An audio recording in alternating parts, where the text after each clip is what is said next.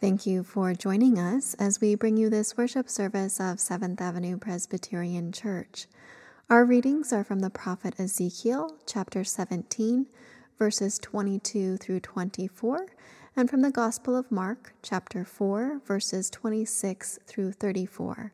My sermon is titled, The House of the Forest. You'll find the link to our complete announcements in your email. Here are two highlights.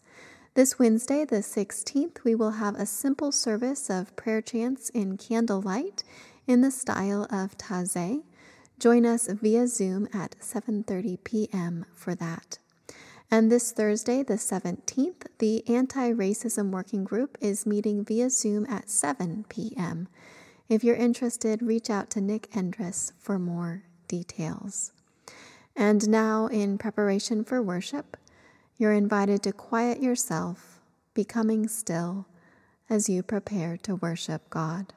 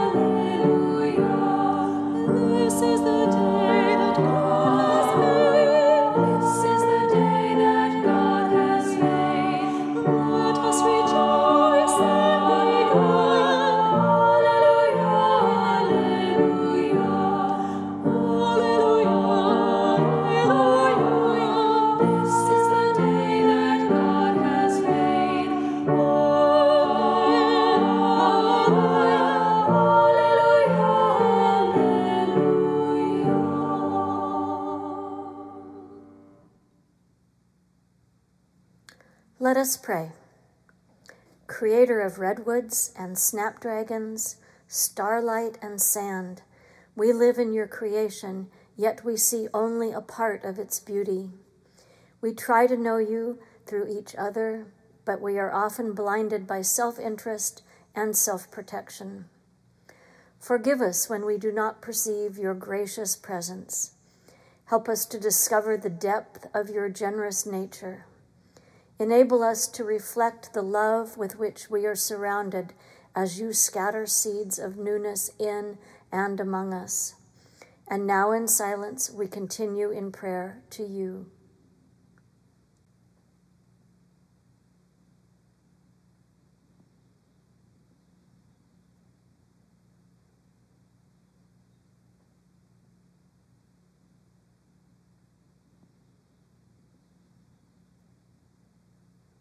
God dwells not on our mistakes, but on our beauty, freeing us from our fears, restoring us to ourselves, remembering us into wholeness, as we find new life in Christ. Thanks be to God. Alleluia. Amen.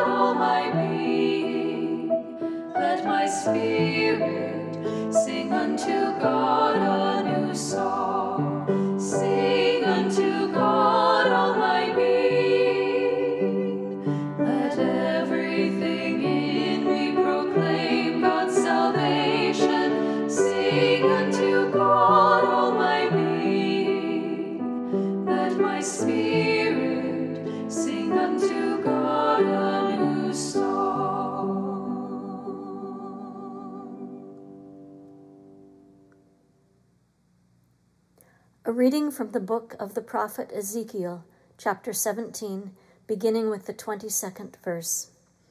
In preparation to hear these words, let us pray. God, we give you thanks for these ancient words. Open our hearts and minds that we might hear your word for us this day. Amen. Thus says God, I myself will take a sprig from the lofty top of a cedar. I will set it out. I will break off a tender one from the topmost of its young twigs. I myself will plant it on a high and lofty mountain. On the mountain height of Israel, I will plant it, in order that it may produce boughs and bear fruit, and become a noble cedar. Under it every kind of bird will live. In the shade of its branches will nest winged creatures of every kind. All the trees of the field shall know that I am God. I bring low the high tree. I make high the low tree. I dry up the green tree and make the dry tree flourish. I, your God, have spoken. I will accomplish it. Hear what the Spirit is saying to the church. Thanks be to God.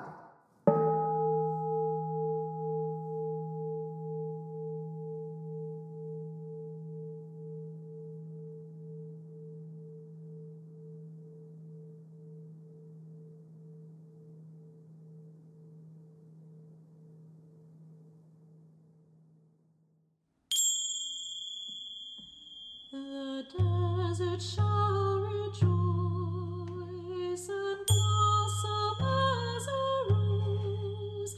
It shall blossom abundantly and rejoice with praise and singing.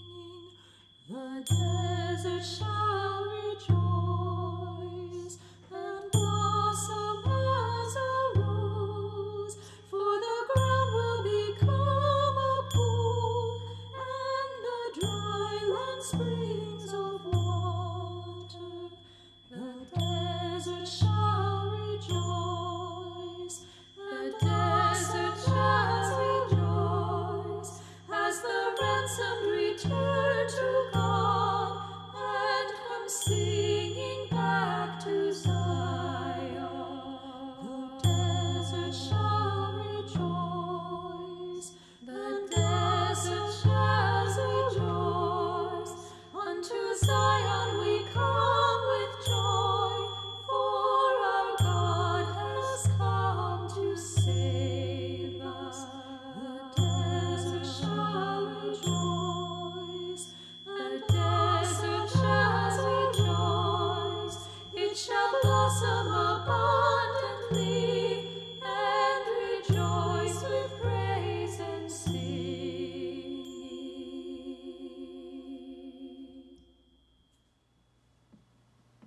A reading from the Gospel of Mark, chapter 4, beginning with the 26th verse.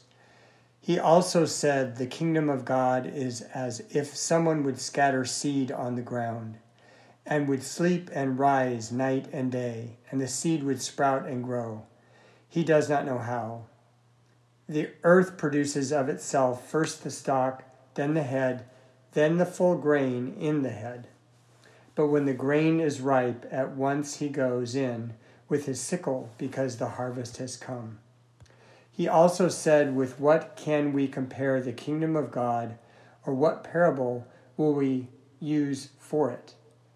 It is like a mustard seed, which when sown upon the ground is the smallest of all the seeds on earth.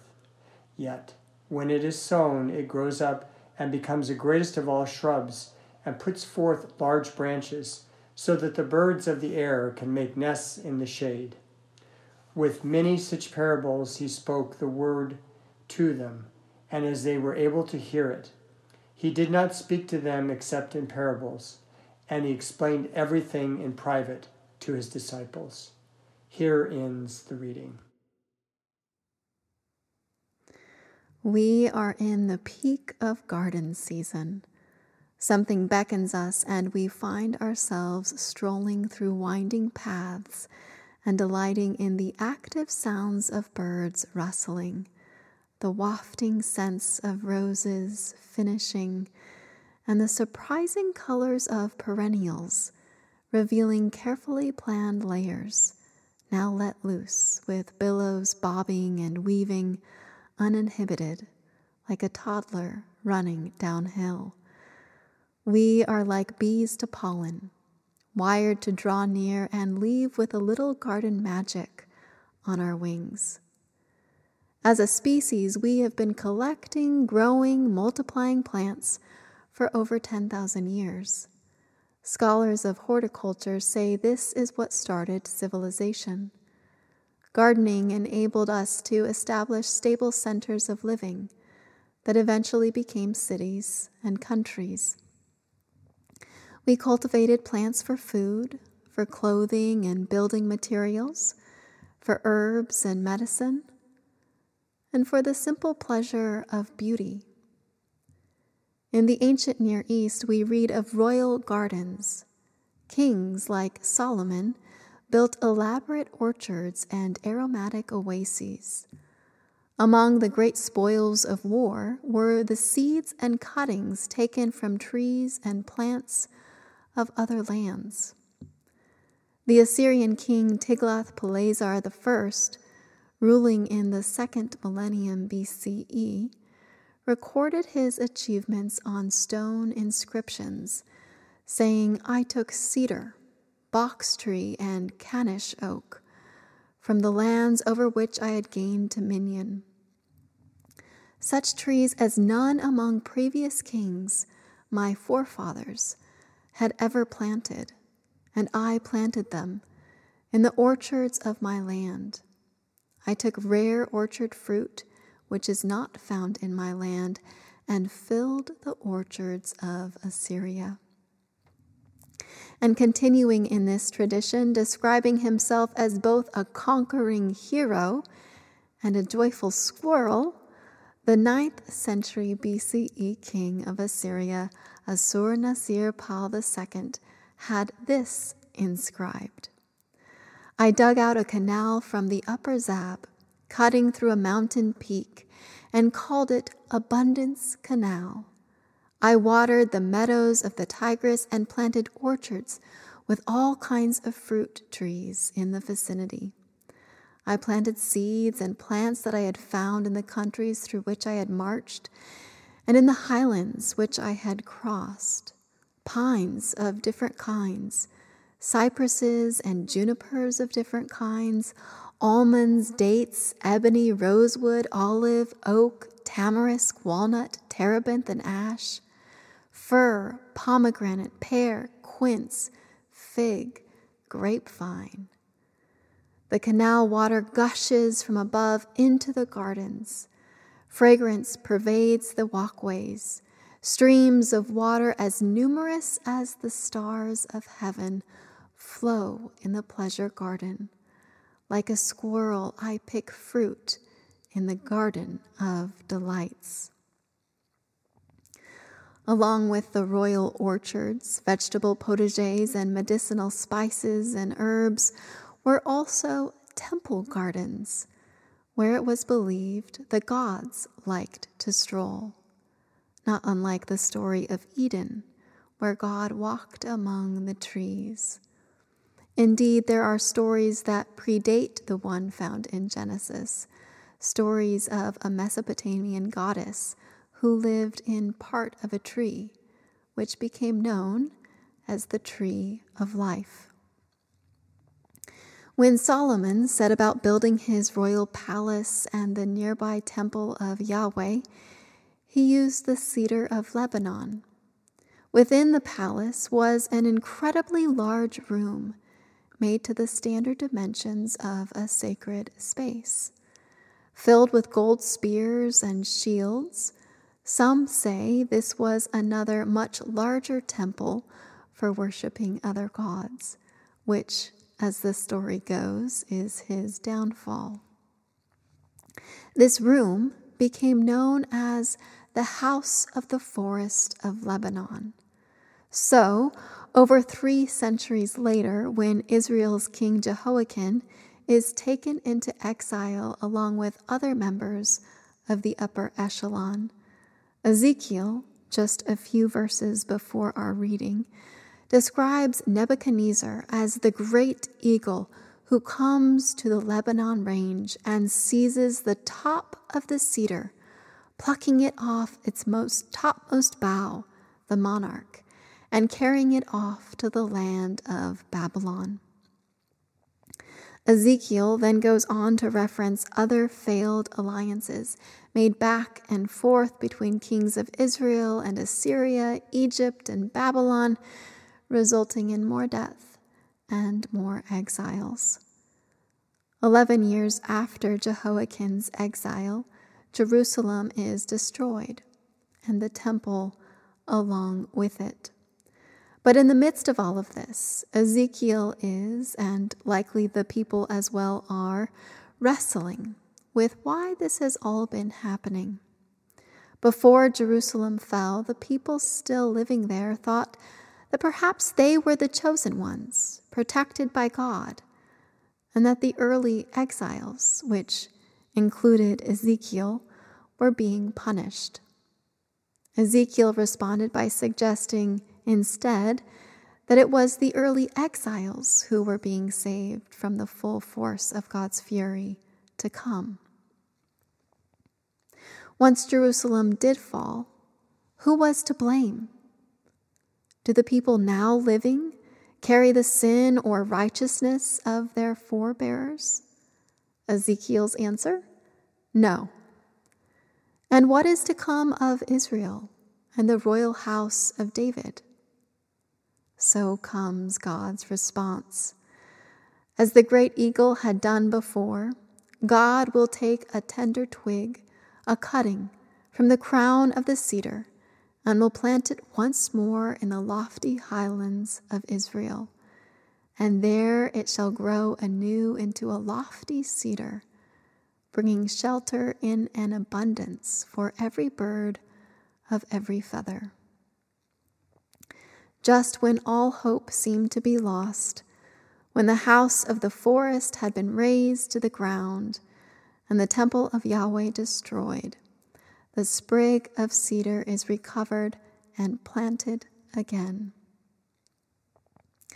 In all of the ancient garden stories, mixed in with the mastery of aqueducts and connoisseurs building up treasuries of plants, there are seeds of mystery, something left up to the earth, to the gods. A seed, as Mark's Jesus tells it, is planted in the ground and sprouts and grows, unfurling a stalk and eventually a full grain. The gardener does not know how. And the smallest of seeds can grow into the greatest of all shrubs, offering protection beneath its branches. Ordinarily, in the ancient Near East, gaining more than what is expected is considered stealing. But in the garden, abundance is the gift of God. After all the wars and destruction that the people of Ezekiel and of Mark lived through, they are invited to return to the garden and to trust the life taking root in the soil. Perhaps you have experienced this. In a well-cared-for garden, just before any green shoots have made their way up through the soil, there is something in you that knows they are about to start sprouting. Nothing has happened yet. The seeds are still hidden beneath the earth, but it's going to. Whether it's experience or something you can somehow sense as a living being, you know it. It feels different. The soil sounds different. The stillness is different. It's what draws us to the garden, to something living. When I imagine the house of the forest and the ancient temple gardens where the gods liked to stroll, I find myself returning to an old Celtic chapel. Behind the houses, down a long dirt road, a rooster walks, unbothered by the trickle of townsfolk making their way to the small chapel. Its interior is filled with the sweet imperfection of novice artisans. Their human touch remains visible through comfortably mismatched carvings and inconsistently sized pillars. Seeing evidence of the human hand that was once present, that remains present in that chapel, is captivating. But somehow just as mesmerizing is the space outside of the chapel. An ancient tree, once worshipped, still living, still incredible, like something out of a book. How is this tree, so different from the rest, with so much personality, here in this same time and space next to me? In the distance is a road trailing off to nowhere, lined with cathedral trees. Where is the chapel meant to be? Outside? Inside? Down the road? In another time? Another place? Yet here. All of here. Something beckons us to draw near. The human in their humanness, the trees in their treeness, the rooster in his roosterness, in all of our efforts in proficiency, whether in righteous living or in parenting or in canal building or in any number of things, we are invited to return to the garden, to the mystery living there, and to trust the life taking root in the soil, that we too might remember the delight of the squirrel.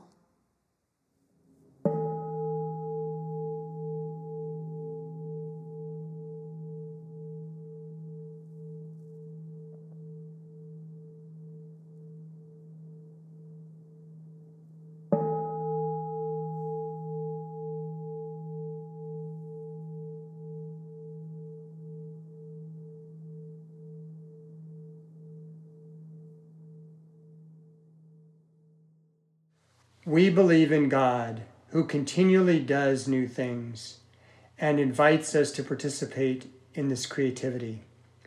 We believe in Christ, who teaches us to let go of the familiar so we can embrace and serve God's new creation.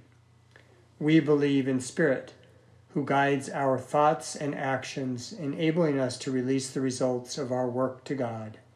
This we believe. Amen.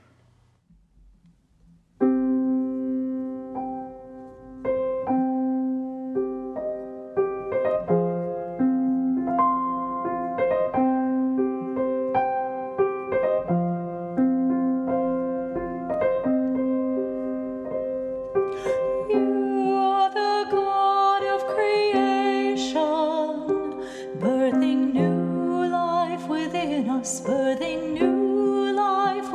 us, birthing new life within us, birthing new life. You are the God of creation, birthing new life within us, birthing new life within us, birthing new life within us, birthing new life. You are the God of creation, birthing new life within us, birthing new life within us, birthing new life within us, birthing new life. You are the God of creation, birthing new life within us, birthing new life within us, birthing new life within us, birthing new life.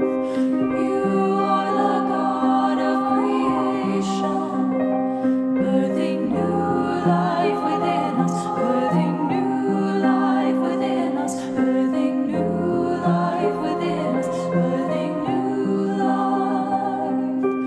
You are the God of creation, birthing new life within us, birthing new life within us, birthing new life within us, birthing new life.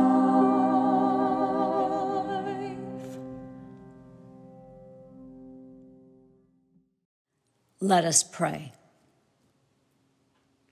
What kind of soil are we, Holy Spirit? What kind of soil have you made us to be, O God? Path after path seems to tempt us to let your seeds of wisdom and love glance off of us and be consumed before we've even noticed them. There is so much rocky ground around us and thorns that feel impenetrable.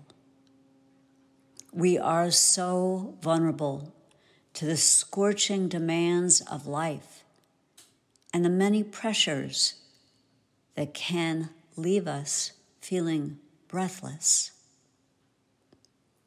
For those times of doubt and exhaustion, we pray your Spirit breathed into us and a dousing of love beyond measure, and your hope secure and strong in our hearts.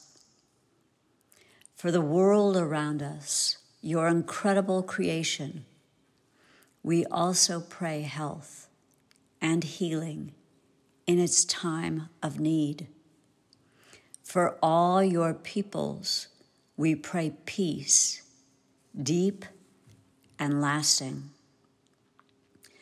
Let us embrace you and your light to guide us fully, joyfully, wholly.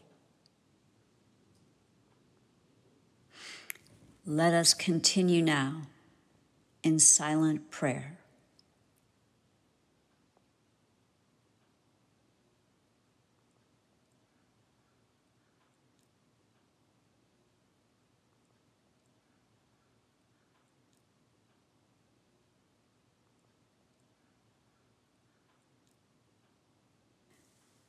We make this prayer in the name of the one who taught us to pray, saying, Our God, who art in heaven, hallowed be thy name. Thy kingdom come, thy will be done, on earth as it is in heaven. Give us this day our daily bread, and forgive us our debts as we forgive our debtors. And lead us not into temptation, but deliver us from evil. For thine is the kingdom, and the power, and the glory forever. Amen.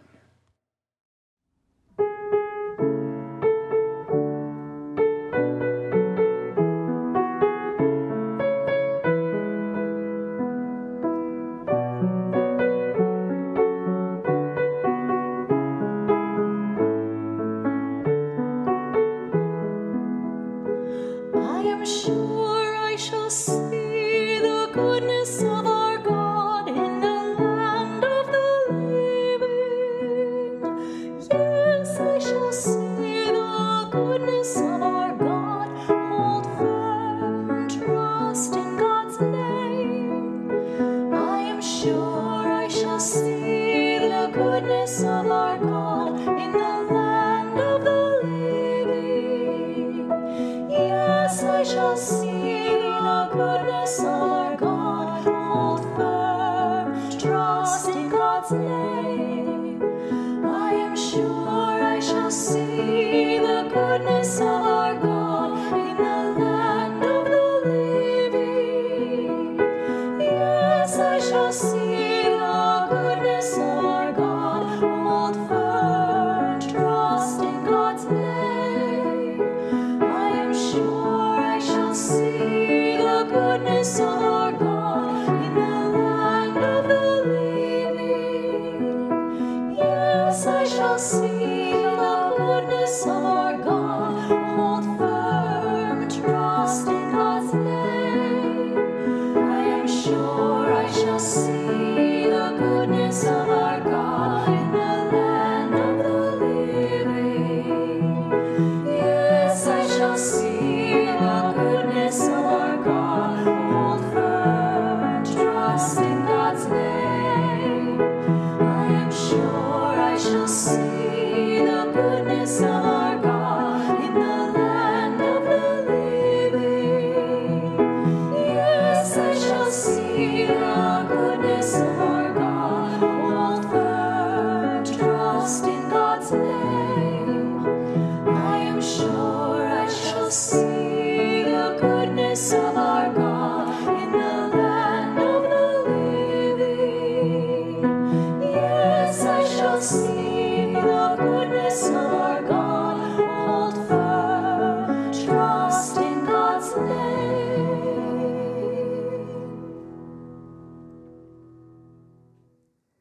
Go forth and listen to what beckons you, like the squirrel picking fruit in the garden of delights.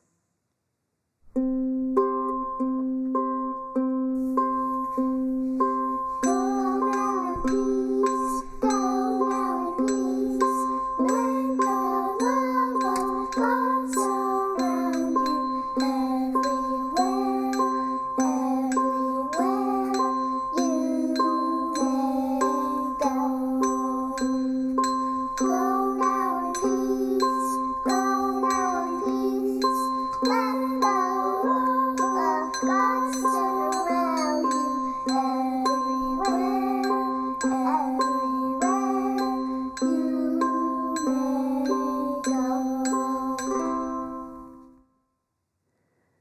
the grace of God, the peace of Christ, and the power of the Spirit be with those who work or watch or weep this day.